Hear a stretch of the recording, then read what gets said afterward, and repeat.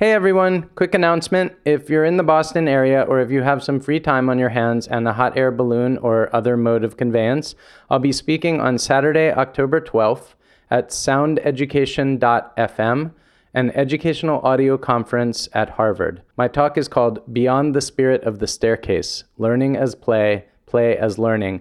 And in the spirit of Think Again, there's plenty of time afterward for a conversation. Sound Education starts next Wednesday, the 9th of October, and it's full of amazing leaders in thought-provoking audio from shows that there's a good chance you're already listening to. soundeducation.fm from October 9th to 12th. Learn more at soundeducation.fm. Hi there, I'm Jason Gotts, and you're listening to Think Again, a Big Think podcast.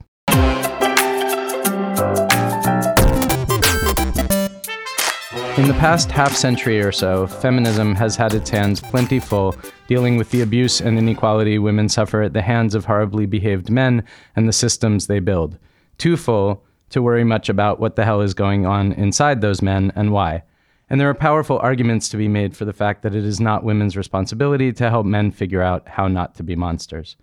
But I've noticed an interesting shift in the discourse lately. In the wake of the Me Too movement, things happen fast these days, that blew up at scale in 2017, some of the threads of the public conversation have turned toward what my guest today might talk about in terms of the gender ecosystem, the ways that ideas about gender shape our identities and behavior, and the fact that those behaviors impact everyone in society for better and worse. Regardless of whose responsibility it is to solve these problems, the question of where masculinity goes from here should matter to everyone. My guest today is journalist and cultural critic Liz Plank. She was named one of Forbes 30 Under 30, has produced and hosted multiple acclaimed digital series for Vox, and is the author of the new book, For the Love of Men, A New Vision of Mindful Masculinity. Welcome to Think Again, Liz. Thank you so much for having me. I'm such a big fan. I'm geeking out. I'm here. Well, I am really glad to have you here, and I'm a big fan of your book and what you're trying to do with it, which is to say, I think these are really hard conversations to have. They're really complicated. Yeah. I mean, they're complicated because there are so many emotions on all sides. And I think there are some very black and white cases, like throughout history and now as well, of like horrible, disgusting, abusive men, of what we might call toxic masculinity, just egregious, black and white examples that we can call out. Yeah. Most recently, Epstein, for example. Which one? Yes, exactly. It's hard to choose. By the time this comes out, there'll be another right, exactly. serial rapist. Exactly. And then there are lots of men, and I count myself among them, somewhere in the middle, kind of struggling to figure out where they fit within this whole picture, how to be an ally, how to negotiate their own sense of masculinity, their own kind of like, if you're a hetero male, like your own kind of sexuality in this crazy, messed up landscape. Yeah. So let's start there. Yeah. When's the first time that you started to examine your own masculinity? I'm very curious because I think that we often see these men as being sort of a minority or that it's not usual for men to have these questions and this self-examination. And from interviewing numerous men, even the most progressive ones, I would ask them, what's hard about being a man? And I say this in the book. They looked at me like, I'd ask them like how many, Right. Men don't know. They don't know how to answer that question. All over the world, they have problems with that. and they've never been asked that question and they've never asked themselves that question. So I'm just curious for you, did it happen through an interaction with a woman or did it happen interaction with a man? Like when did that start? I'm so glad that you asked me that actually, because, so I think these conversations happened, although I didn't know that it was about masculinity. I think it started really early. The conservatives that you talk to in the book, like people like Tomi Lahren and that like guy that was with her, they frame things in terms of alpha and beta males, alpha being good, beta being not good, right? Within that conversation, I mean, I have broadly seen in a lot of performances of masculinity that things break down sometimes along those lines in terms of like ultra aggressive, what you might call alpha males, I don't know. And then more reflective, thoughtful, you know, the ones that kind of get run roughshod over. I was the latter. Yeah. So my earliest memories of masculinity are like on fields, running around after a ball, getting knocked down by some guy who had hair on his arms already at the age of, 8 or whatever. And full beard. Right. Yeah. Full beard. And, and sort of growing up within that and trying to figure, and then flash forward, I went to a high school in DC in the same pantheon of schools that Brett Kavanaugh went to. Oh, wow. All boys private school. Yeah. And remember sitting around in our, what was called the senior room, which was sort of this dungeon that they gave us, listening to football and lacrosse players bragging about date rape. Bragging about, not date rape, what do you call it? Like drugging someone, or they were drunk at a party and whatever, right? Wow. And in the midst of the Kavanaugh hearings, I was like, that was triggering so many memories for me, because I just sat there hating them, but those guys dominated the school. Yes. They were like a wolf pack, Yes. And that's the thing that we don't really talk about, which is we often talk about the system, like the hierarchy, that men are at the top, women are at the bottom, and that women, are being oppressed or being marginalized, and then men are, dominating that hierarchy.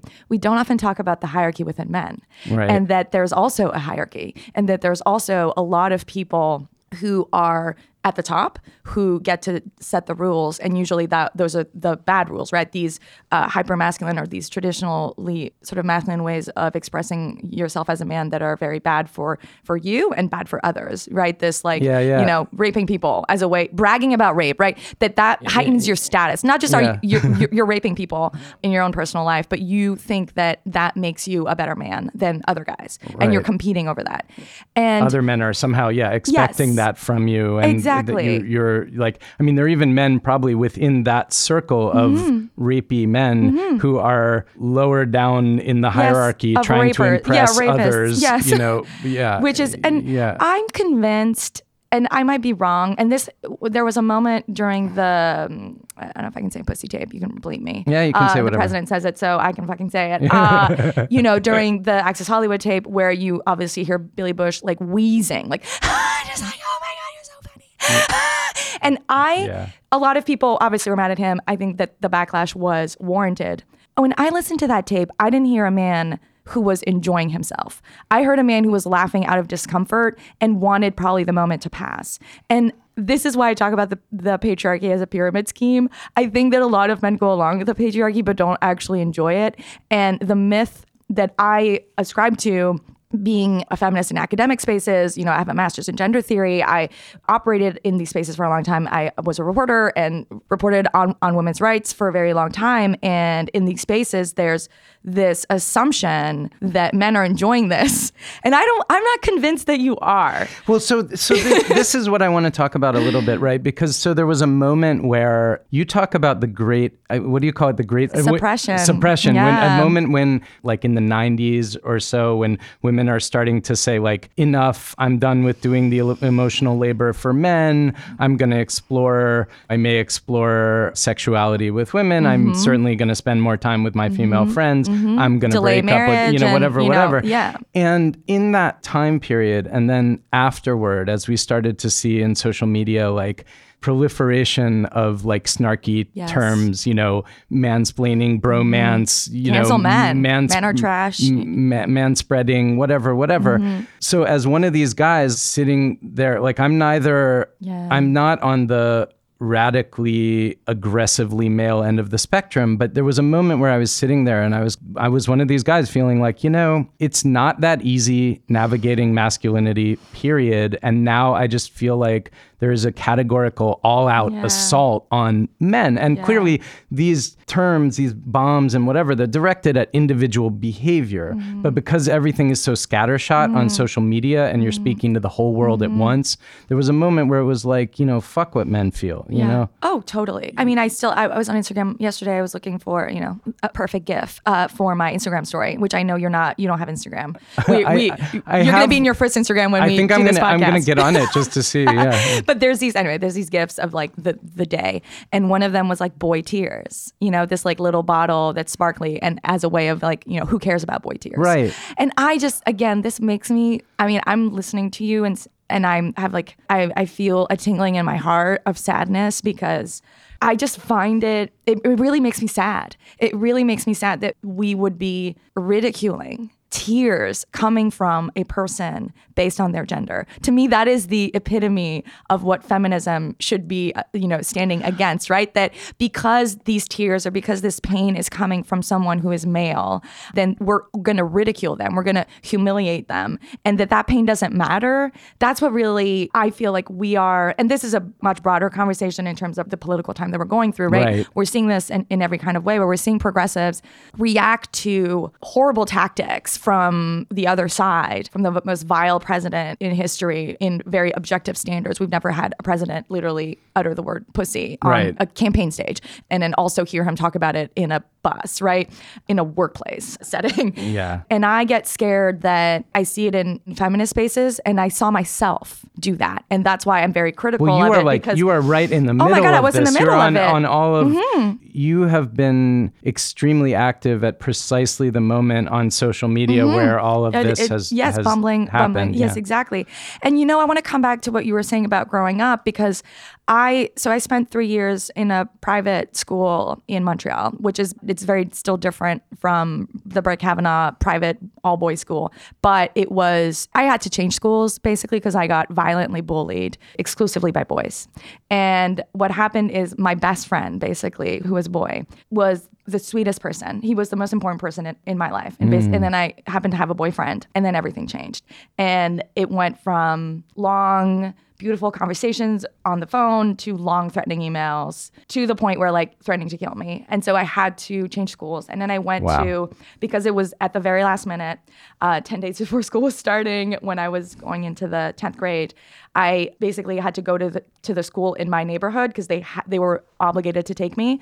And it was a very multicultural, but a poor neighborhood. It's actually in Justin Trudeau's writing in Montreal. And at the end of school, we would have cop cars lined up at the metro station. We weren't allowed to wear bandanas because they were literally gangs. Yeah. So all this to say that I went to a much less good, quote unquote, school, and my experience was so much more positive. And I didn't experience there's a kind of bullying, there's a kind of pernicious toxicity that is born out of entitlement. I think entitlement is there's such toxicity there that we don't often talk about. And the last thing I'll say is that what happened at that private school was really difficult for me and traumatic in many respects. What was equally traumatic than what happened to me is what I saw happen to other boys. This crew of boys didn't just go after me in very gendered ways, right? They groped me, they sexually harassed me. They also would do these rituals where they would humiliate. They would choose one boy that would be out. And everyone would kind of hear after school, they're going to do this thing to him. And school would end, the bell would ring, and they would all run after this guy. All of a sudden, one guy would scream. It was so tribal. One guy would scream some word. They'd all start running after him. He'd start running away. They would grab him eventually because there were 30 or 40 of them. And they would lift him up in the air and do a 40-person wedgie, basically. And then just, again, rise him up so that everyone could see him in pain and be humiliated. Yeah, even the word wedgie, cartoonizes something that is profound torture and humiliation. Can you talk about that? Isn't that so interesting, right? Yeah. And it's a swirly. We put his head in the toilet. These terms that sort of minimize the... allegedly, I've never seen one, but right. That's it's torture, and it's so sexual too, right? To hurt his gender. I've never. And what is that? So these are boys that are sort of something is speaking through them. It's this culture of masculinity, culture of dominance that has been transmitted to them, and that must then somehow be ritualized in these forms of torture that establish, as you point out in your book, tolerance for pain and suffering. The hazing rituals that people go through at fraternities, for example, tolerance for pain, stoicism, I can suffer without feeling it or caring. And that's what it means to be a man. Yeah. And then also just, the hierarchy, right? And so there are people, as you write in your book, you talk about biological essentialism, and you talk about that there's sort of science on both sides of this question, right? Of like, what are there innate differences between men and women biologically? And if so, how strong are they? And I don't know, at one point you kind of say it's a spectrum, but then for the most part, I think you're saying that it's just too complicated to actually assign clear differences in behavior based on biology. Yes. But those who lean toward biological essentialism, and then those people like Jordan Peterson that you talk about, what's your name for them? You call this is, I don't know that masculinely moral panic. Moral panic, yeah. Moral panic warriors, yeah. Yes. They're clinging to, in defense against shifting gendered norms, they're clinging to very rigid, kind of biologically based or anchored conceptions of what it means to be a man, what it means to be a woman. Where I'm at in all this right now is like, and I didn't study gender studies or anything, but where I'm at is that gender is clearly a performance. It looks to me like, and I've read some of the studies as well on both sides, it looks to me like there may be some biological elements. I feel like it's okay for there to be a little bit of both. I get nervous when I think that people on the gender studies end of things want to automatically dismiss any research that might suggest a biological difference. Yeah, I agree. And I think that this is what we do, is in feminism and sort of gender studies versus, I don't know, neuroscientists or Jordan Peterson or Joe Rogan or whatever. But I think that we often are responding to an extreme with an extreme, where nuance is, if you're admitting to any nuance in this conversation, then you're giving them, I don't know, like you're ceding ground to them or something. Or they're going to use that little bit to then discredit you. Right. The fear, which I think is legit, is that there's a danger in there, that they're then going to use that as a platform on which to build rigid norms. And what it reminds me of is even, in the book, I do talk about women's responsibility in some of this, right? That we obviously need men to be critical of masculinity, of sort of idealized masculinity. They need to be having these conversations, challenging each other. Most of the labor we want men to be doing for themselves. Right. But at the same time, we also need to acknowledge that women are transmitting some of these values. They are raising their boys according to a lot of this as well. And Tomi Lahren, Susan Venker. My only negative review right now is from Susan Venker, Phyllis Schlafly's niece, who I know did not read the book because she doesn't realize that she's in it. In her entire review, she's like, Planck, who's only 32, clearly doesn't know, basically she's like, she's too young and stupid. And I love that, she just clearly has not read it. Because, you're in it, Suzanne. And I tweeted her, I was like, let me know if I can send you a signed copy. But I do think that it's important to acknowledge that we are all part of the system. And again, before I started writing this book, I probably would have never said that, because somehow admitting that women are somehow complicit or responsible then opens it up for Jordan Peterson and for Tucker Carlson to say that women are the one who are, it's like our fault. Right. And it's so annoying that we can't have these nuanced conversations. And there is this thing of women wanting to divest themselves legitimately of the emotional labor of fixing men. I get that. Like as you point out in your book, there are so many relationships in which women find themselves just playing the role of like therapist, emotional kind of hug to the man's wounded feelings because he has so few outlets.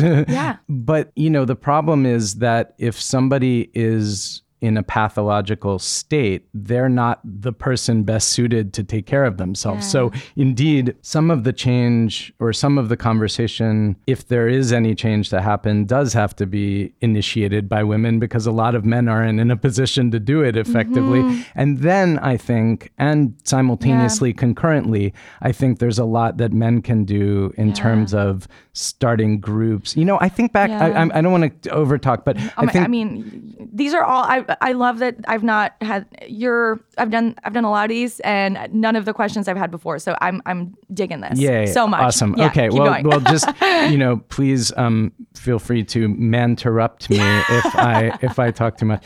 But no, I was thinking that I thought about like Robert Bly. You remember the poet Robert Bly? He did this like man's movement in the 90s, men's movement. This was when I was in college at NYU from like 90 to 94. And that was a big kind of cool neo-feminist moment. Like Ani DeFranco was busting out and like all kind of female singer-songwriters. And it was a moment for women's empowerment and sex positivity and so on. And for hetero males, not so much of that kind of conversation. I mean, men kind of did what they always did, I suppose, but like it wasn't cool, to be a hetero male. But crap, not so cool. So in the midst of this, the poet Robert Bly, who I admired, he was a good poet, started this kind of men's movement, and men were going into the woods and like beating on drums and stuff, and they were kind of trying to get in touch. Know about this. Okay, so they were trying to get in touch. It was like there was this mythology of Iron John from like ancient England, I think, that they were drawing upon. And it was basically like men trying to get in touch with a kind of archetypal masculinity that was in touch with emotions and that would kind of like reconnect them to themselves in a natural way, right? And were they alone or were they together? It was men in together. groups. Okay, it was like great. These groups of, and it was quickly and roundly ridiculed, across the board as like, oh, look at these, either it was like too sensitive, like too on the one side, or it was too bro-y on the other side. And it's like, when I think back to that, it's like something like that is needed. There need to be groups of men coming together talking about masculinity and dealing with this. Because often, do you feel like when men get together, it's often comes out, these environments end up being toxic. This is my perception, right? If you look at the like most male Burning Man, I don't know. Maybe Burning Man. I don't know what happens there. But when you think about fraternities, right? Sports games, right? And the kind of toxicity that happens there, that's my perception, that there are a lot of spaces for men to be together, but that those spaces don't always bring out connection between men and don't always allow a healthy expression and intimate connection between men, because that's frowned upon, right? And even if you think, I think this is hilarious. I think it's hilarious that men can't hold hands or hug in public, but they can slap each other's butt if they're wearing a football uniform, right? What does that say about, that you have to have this hyper masculine uniform and literally armor, right? You have your shoulder pads and you're protected in all these ways, and then you can touch each other's butts and that's acceptable. But then if you're just two guys hanging out and one of you's going through a breakup or one of you's just happy to see the other one, you can't just like touch each other and sit next to each other and enjoy a beautiful meal in a restaurant on Friday night without, it feeling awkward. If you guys are, I had conversations with some of my best friends who are extremely progressive. My friend Tristan from Montreal, and he was like, when I hang out with other guys, I dress down. I think it's so amazing that women, you guys go out to brunch together and you put on makeup, you get pretty. And I think that's so sweet that you're, putting so much effort into, you're valuing that time with the other person. And if I wear cologne, if I'm hanging out with other guys, it's only acceptable if I'm going on a date after. There's something there that if I wear something too nice, they're going to say like, what are you doing? Do you want going out with a woman after this? So let me ask you this, going into the realm of just broad anecdotal, experience here. I would imagine, and I've seen movies and, read books and stuff. So, it's my sense that among groups of women, you can have on the one hand, extremely emotionally open and supportive communities. And on the other hand, a lot of competition to be perfect, which creates the same kind of emotional repression that we might be talking about among men. Exactly. And that's the thing about shame, right? So Brene Brown talks about the difference between quote unquote female and male shame in our society. So for women, it's, I'm not perfect. I have to have the perfect body, I have to be the perfect friend, I have to be the perfect mother, the perfect coworker. And for men, it's, I can't be weak, right? I can't show weakness. And both of those, shame is the number one way to prevent a true connection and intimacy with other people, because you feel like you can't show who you truly are, right? That there's something that you need to hide or be literally ashamed of. Are perfection and like strength different things here? If I think about it, trying to be perfect and trying to be fine and positive all the time is a kind of projection of strength. 100%. Yeah. And I think that that's why Brene Brown would say both of those, the antidote to that is vulnerability, right? So for women to be vulnerable with each other, usually, and I do this all the time, which is, I think I did this yesterday, someone comes up to me, oh my God, your book tour looks so great. And I'm like, I'm literally freaking out. I'm not wearing a bra right now. I think I've worn my underwear 2 days in a row. Like, you know what I mean? I showed up to this party yesterday, like right off the Amtrak in my sweatpants because I just didn't even have time to. And no, I'm not perfect. And the book is doing well, but I'm still insecure about certain things. I had this weird interview and I don't feel like I was perfect in it.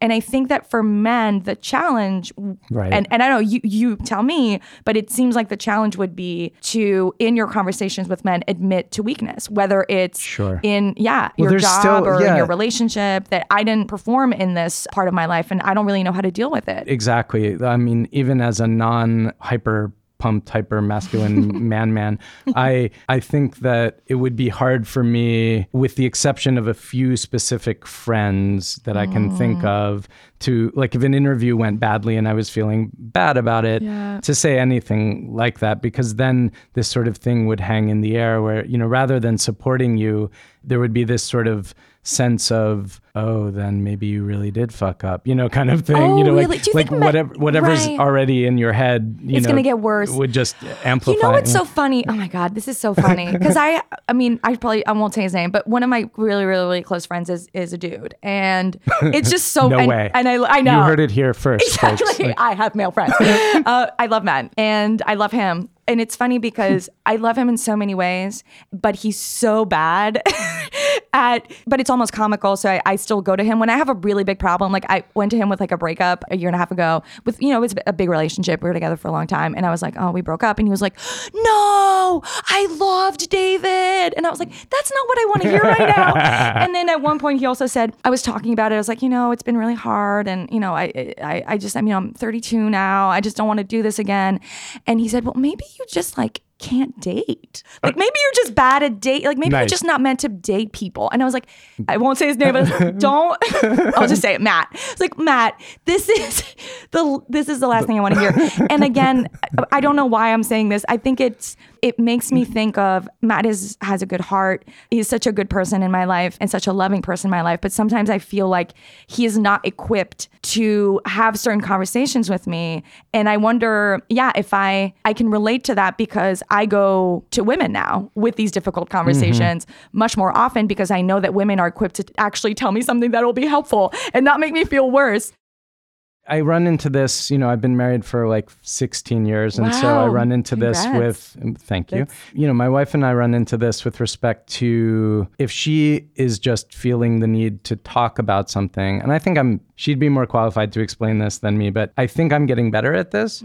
But where my tendency is always to be like super definitive, super honest, and super like repairing the problem. Yes. As opposed to actually listening. And you know, when what she wants is simply to vent. Yes. And there's a fear in me, which I think, now this goes back to... And this is the number one problem, by the way. I interviewed a therapist. She said the number one problem in heterosexual relationships between men and women is and on the man side is that, because women do things too, but is that listen. Don't try and fix. Right. Exactly. And the reason, you know, when I analyze the impulse, right, when I sit there and I think, why am I trying to do this? Right. And I think I learned this from my mom, who I would say taught me more in some ways about masculinity than my father did, simply because she was the more active parent. Right. He was busy. He was traveling, right? Working.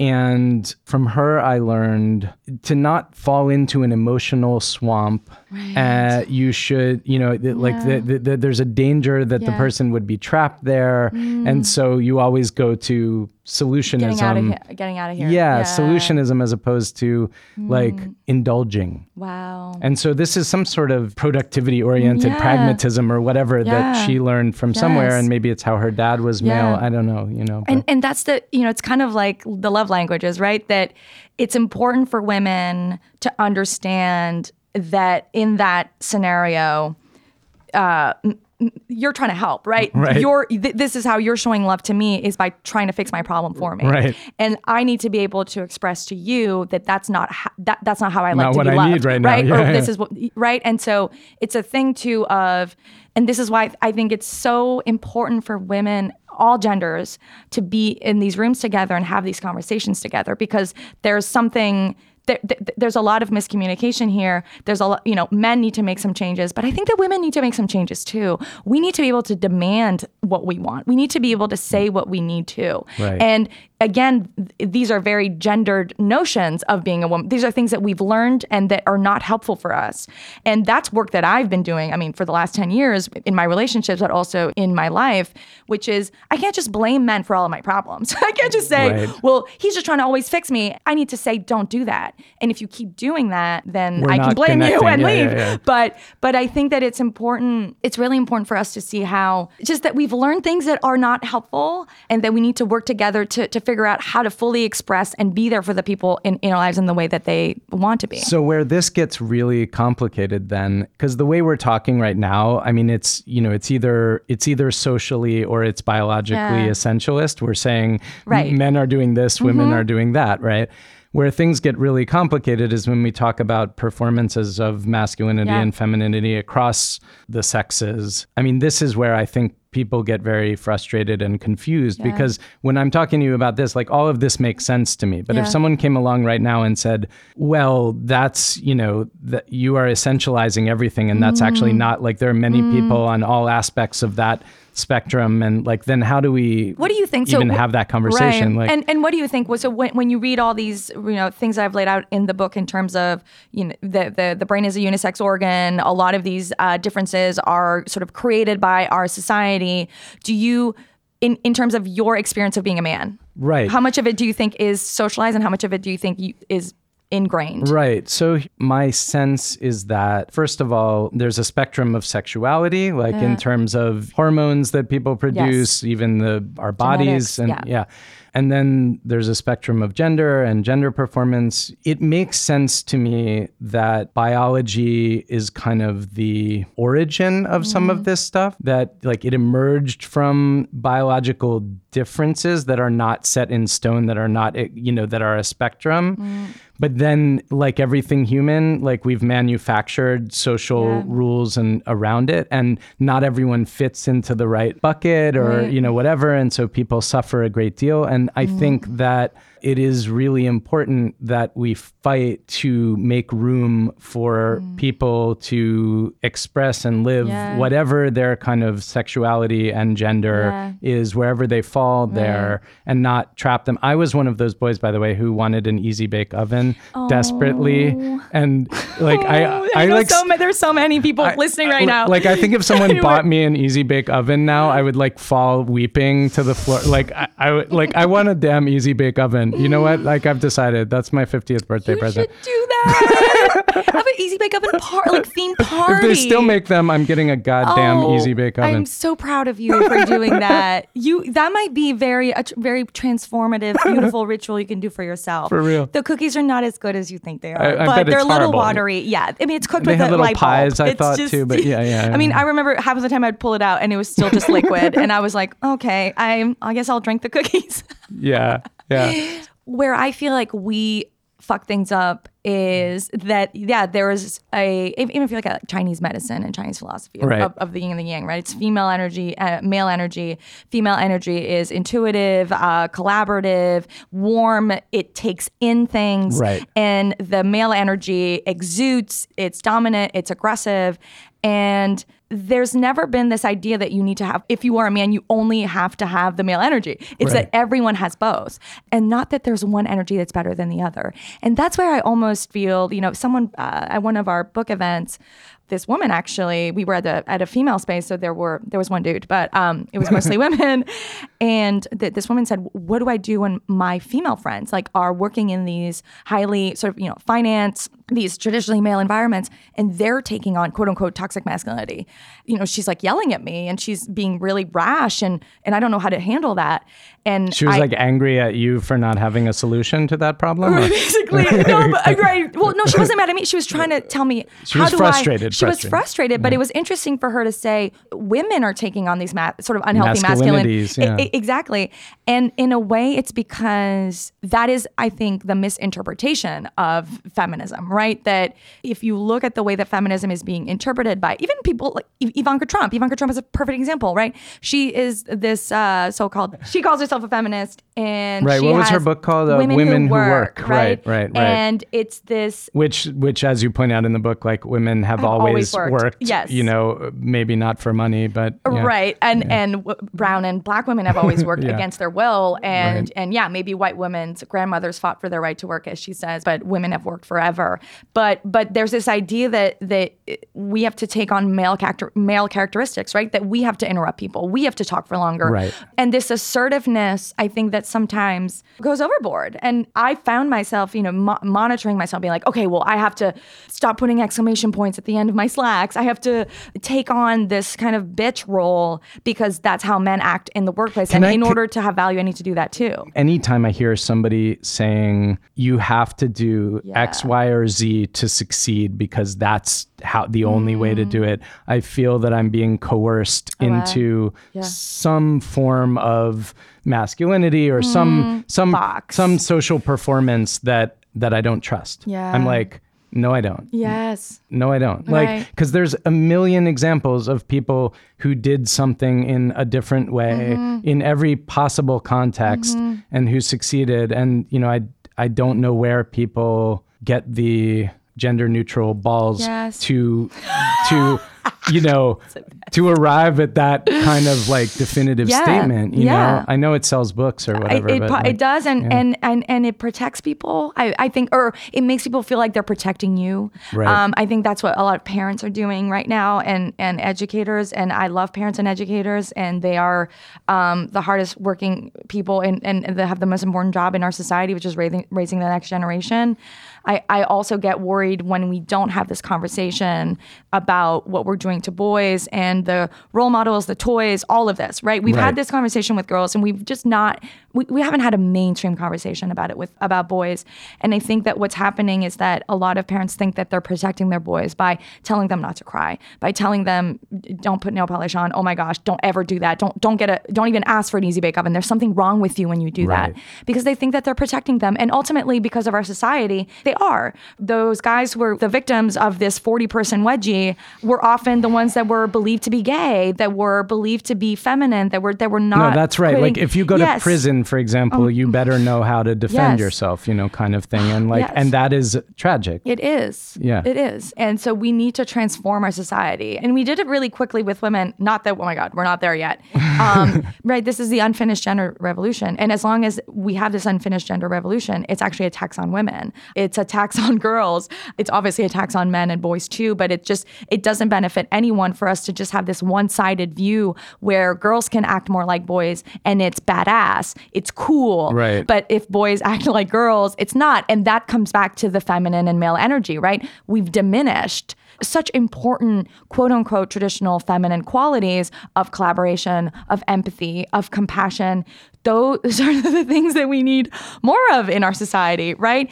And the fact that we place them in the hierarchy as below the male characteristics is not just bad for women, it's bad for men, it's bad for everyone. It's very deep and it's very pernicious, and it requires, part of the solution requires a lot of looking inside oneself. I mean, I think even probably a lot of women who would consider themselves progressive may find that they're less attracted to a man who isn't super assertive or whatever, because that's the model of manhood that they grew up with. And then what are you unconsciously creating through those preferences? 100%. Yeah. And where do those preferences come from? And do they make you happy? I mean, that's the thing. Right, finally, right. Right? So you like that kind of guy? Are you staying with that kind of guy, right? Is that working for you? Is that kind of relationship really what you desperately need and want? Or is it what you think you should? Moodiness, Exactly. And to be completely honest, I've been through that journey. misogyny, right? And I talk about going on the chivalry diet and realizing I was sort of part of this problem, and that I was demanding that the men in my life have more emotional capability and stop being so obsessed with this armor that you have as a man. But then I also, at the same time, when they wouldn't pay on the first date, when they wouldn't go out of their way to make me feel like I was on this pedestal because I'm a woman in the relationship, then I was unhappy with that. And again, that was my preference, but the people I was ending up with and that I was selecting were not the people that I ultimately, wanted to be with. They weren't making you happy. No, because we weren't able to have conversations, right? Or when I would have a problem, they would say, I don't understand. I gave you all these things. And literally, right? And then you feel bad. And then you realize you're fitting into these preordained roles, and it's unconscious. It's just like, well, that's just the way you're supposed to be, but it's not making people happy. And I think that this is why it's so important for us to have this conversation right now before the crisis point. I mean, I've had men come to my book events and say, one guy said, my girlfriend just broke up with me. And he had tears in his eyes. He was like, I'm going to read this book. I hope it helps me. I need to be better. And I just think if we were able to have this conversation before the breaking point, before the divorce, before things fall apart as more of a preventative thing. How many, marriages and relationships could we save? It's funny, a conversation that'll be coming up later in this season on the show will be with Ibram Kendi, who has just written one of the best books that I've ever read on race, about anti-racism, and sort of it's called How to Be an Anti-Racist. Right. And there too, he's making a similar move, and his own life journey took a similar trajectory where, like, he went to a historically black college. He went through a kind of revolution where he decided that basically all white people were evil. Yeah. He then ultimately has come to start a foundation and do super important anti-racism work, which is grounded in the idea that racism is not a person, it's policies and ideas that emerge from policies, and that racism is possible for everyone, that, which is not to make a big Pollyanna dance in a circle, nobody's to blame, blah, blah, blah. But that if we actually want to make any change, it has to begin with human compassion and understanding. And assuming the best in people, not the worst in people. And that is not just a better, more productive approach to building a better society. It's also such a better way personally to go about your life. The thinking that people are not out there trying to hurt you, that they're not out there trying to make the world a worse place. They're trying to make it a better place. That they've just been misguided in how to do that.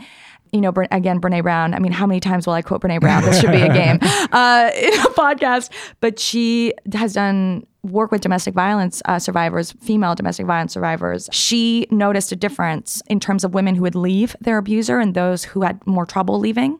And obviously there's economics, there's all kinds of different things that go into that.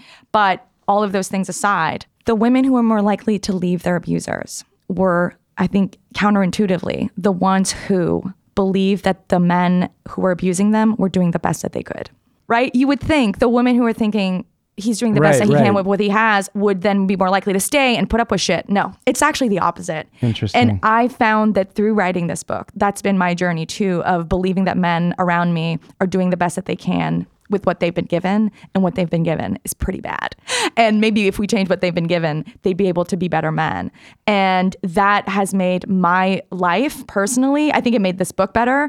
And I think it made this conversation more productive and more accessible for more people. Right. It also made my life so much better because I'm not putting up with things that I may have put up with before, because I don't think that men are inherently like this. I don't think that men are just built to hurt me. I think that they are built to be good, and they are equally in need, and they want to give intimacy. But I'm not going to stick around if you're not able to. I'm not going to stick around with something that's not acceptable. Right. And even disregarding or putting aside for the moment the practical consequences in terms of relationships, just at the level of the heart. Oh God, being able to see people as people makes a tremendous difference in where you're coming from. Oh my God, totally. Yeah. Totally. We're used to having this conversation about gender from the head, and I've been having it from the head for a very long time, literally in, academia and in written work and theory. Here are my citations, and here's why my experts are better than your experts. Exactly. And it's political, right? It's like, we need to fight for this system, but we need to have a conversation around gender from the heart. And when you have it from the heart, that conversation is so much more rich. You're able to tap into, to your point earlier, men, our fathers particularly, I think, have never really been given the tools to have this conversation and to understand their lives through a gendered framework. Right. And that some of their experiences, again, in those male spaces, or even with women or with their mothers or with their fathers, that I wasn't the problem and that it wasn't my fault. That's why this conversation to me is so hopeful and positive, is that it's a conversation about self-discovery and understanding your life and thinking about your life and having more information about why your life has been the way that it is and why you are the way it is, and having more control and freedom over who you want to be in the world. And I think another form of toxic masculinity, which we may not have all the time to unpack, but let's a little bit, is this thing, what I think of as a kind of like rational scientism, which, can exist in men and women. But this idea that, going back to what we were saying about the head and the heart, the idea that any conversation that is somehow anchored in the heart or emotionally connected is a danger to objectivity, and that we must only and always debate and argue at the level of facts and resources and scientific proof and so forth and so on. I understand how science works, and I fully support scientific investigation toward as close as we can get to objective truths. But there is so much that when we discuss and debate it that way, it comes down to who's the more effective rhetorician, what studies have come out recently. I mean, who can more quickly cite how many experts, and anyone can throw experts back and forth. Forever. You can make any study to prove anything you want. Exactly. This is also the thing you learn if you're looking to prove anything, you can probably find a study that proves it. And I think that this is my own thinking, and I don't know if this is true, but I think that women generally are more skeptical of objectivity and this rational, this scientific approach, because we have been so mistreated in it, right? Exactly. And we are very skeptical of objectivity because, quote unquote, objectivity has usually meant a male perspective, a white male perspective. And people of color are also very subjective of this scientific approach because, as we know, I lay out a little bit of research in the book about this, but how like medical students, for example, eugenics and half of medical students believe that Black people feel less pain from the same amount, and that their blood coagulates less quickly. These are very dangerous lies there's a history of like atrocious, quote unquote, objectivities in science. Exactly. And so I think that that's why we're more, skeptical of it. And again, I think skepticism is good in either direction, right? That I come from science people and medical people, and am really disturbed by what happened with the anti-vax movement. And so, there's a part of me that very strongly wants to hold the line, not on saying that science always has all the answers, but like, let's not be so open-minded that our brains fall out, kind of thing. But that's why you need, again, you need the biology conversation with the social conversation. You need the seating ground on one thing doesn't mean that it's all or nothing. Exactly. And it's hard to have nuance. Especially on Instagram. I was going to say social media. Yes, there's no nuance. That's why I keep one toe in it. I know it's where a lot of the conversation is, but I was more in Twitter in the past than I am now. I never really made the jump to Instagram.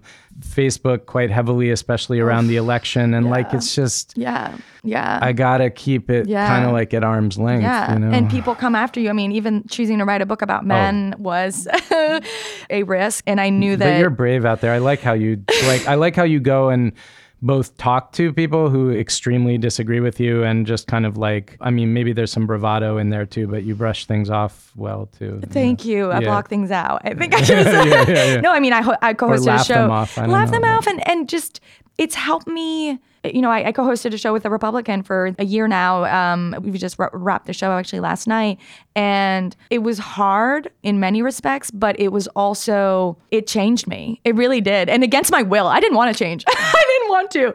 But it helped me understand it didn't necessarily change my position on core issues and core values that I have, but it's made me understand the importance of framing, and that framing certain conversations in the way that we are sometimes, even when it comes to men is a perfect example, and gender, but even climate change and everything. The framing is really important.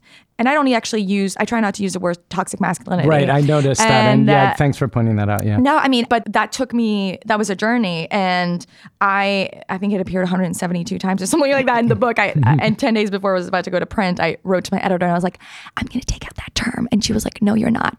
And I said, yes, I can't put that in. I actually think it's really not the right framing for this conversation, and it's only reaching people who already understand what it means. And I want to be reaching people who may have never really thought about masculinity at all. And I think using the term idealized masculinity makes it a more parallel conversation that we've had with feminism, which is how are these ideals affecting you that you are not able to achieve?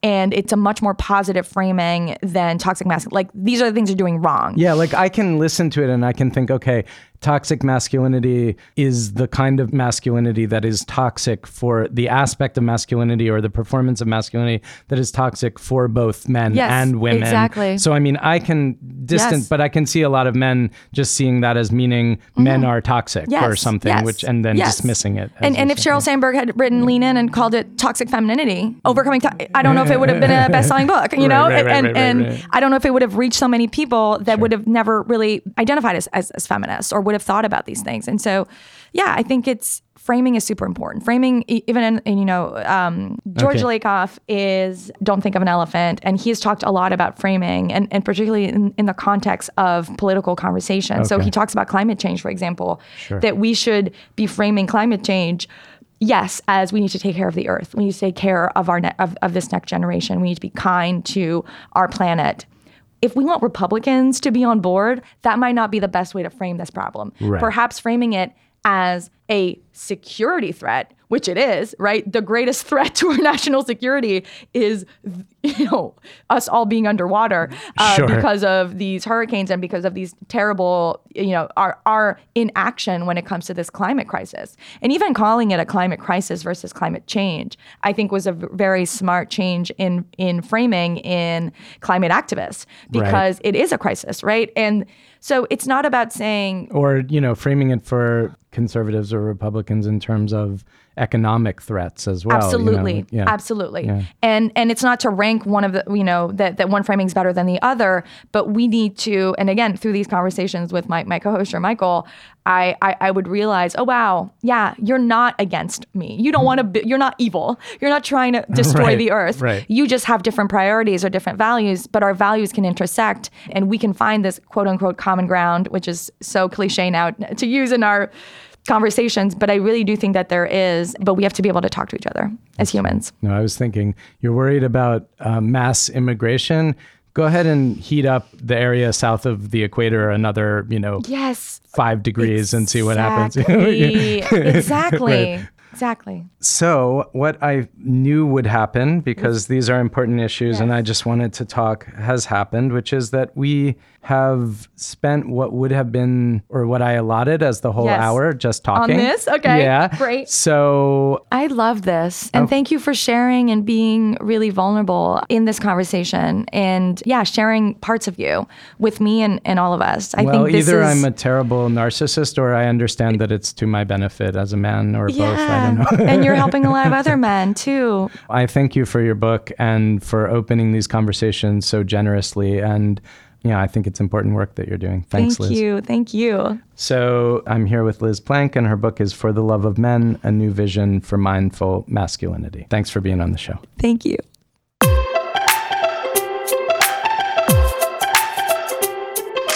That's our show. I'd love to hear your thoughts on any of the ideas we talked about today. Please find me at jasongotts.com. You can sign up for my Someday to Exist newsletter or email me directly from there.